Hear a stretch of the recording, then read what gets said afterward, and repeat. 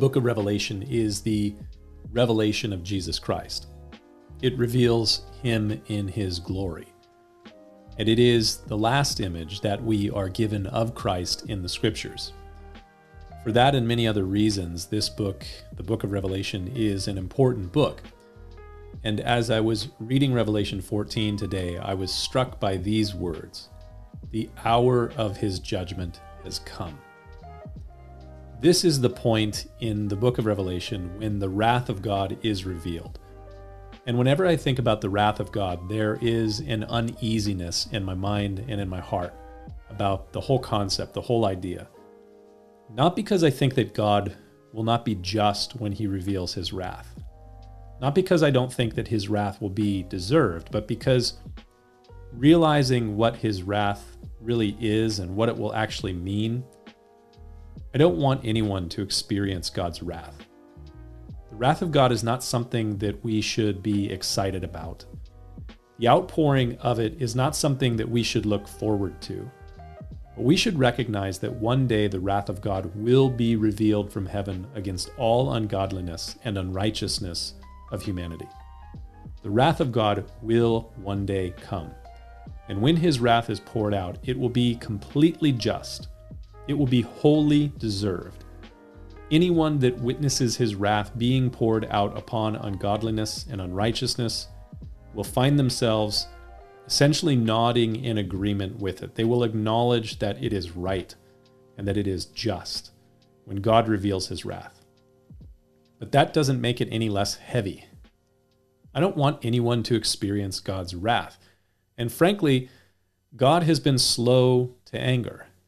He has delayed for a very long time the revelation of his wrath because he is not willing that any should perish, but that all would come to repentance.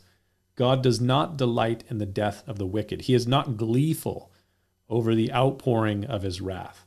He waits and he delays so that he might be gracious and that many, according to his loving kindness, would be drawn to turn to him. That is, repent in faith and obedience.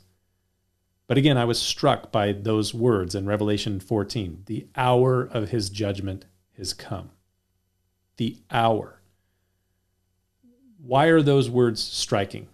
Because even in the revelation of God's wrath, I see grace and mercy. What do I mean? Well, let me try to explain.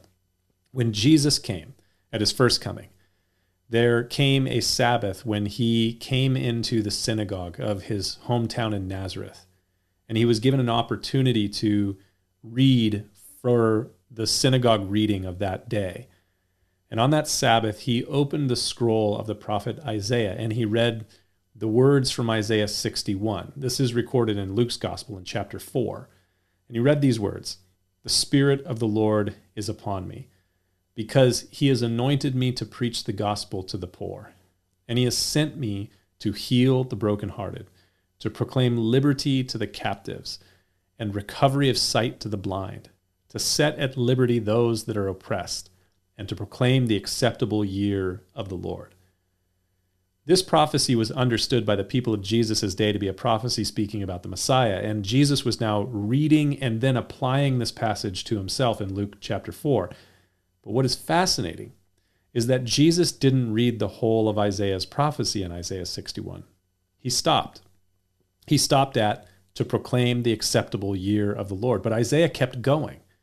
Isaiah's prophecy in 61 goes like this: "To proclaim liberty to the captives and the opening of the prison to those that are bound, to proclaim the acceptable year of the Lord and the day of vengeance of our God."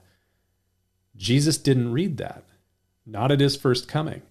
There's a comma there in the English translation of Isaiah 61 at the end of "to proclaim the acceptable year of our Lord," comma. And we right now are in that comma, that space between the acceptable year of the Lord and the day of vengeance of our God. Notice the difference in time. Jesus came at his first coming to proclaim the acceptable year of our Lord. I believe in some respects we're still in that gap between his first coming, the acceptable year of our Lord, and his second coming, the day of vengeance of our God. And so in some respects, we're still in that space. We're still living during this time of the acceptable year of the Lord. It is a time of the gospel of grace in which sinners are set at liberty from the captivity of sin and death. Our blinded eyes and hearts are opened as the gospel of grace is preached to miserable, poor, blind, and naked sinners like us. We are joyfully continuing to carry the good news during this acceptable year of the Lord, or during this comma period. But there is coming a time when Jesus will come again, and the revelation of his wrath and vengeance will come. But whereas we are in the midst of this acceptable year of our Lord, when the time of vengeance comes, it'll be the day of the vengeance of our God. So, as I said, this word in Revelation 14, the hour of his judgment has come. I see God's grace and mercy, even in his wrath. The wrath of God will have a starting point and an end point, and it will be brief. It will not be forever.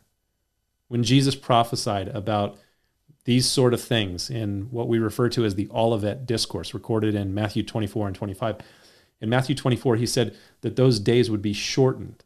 The time of his wrath, or the time of this judgment, would be brief. It would have a start point and an end point, and it would not be for a long period of time. But that time, the hour of his judgment, it will come. So today is the day of salvation. Today we are still in that acceptable year of our Lord. Now is the time to turn to him for grace and mercy and forgiveness. Some sobering words. Something to think about as we go into the weekend. See you next time.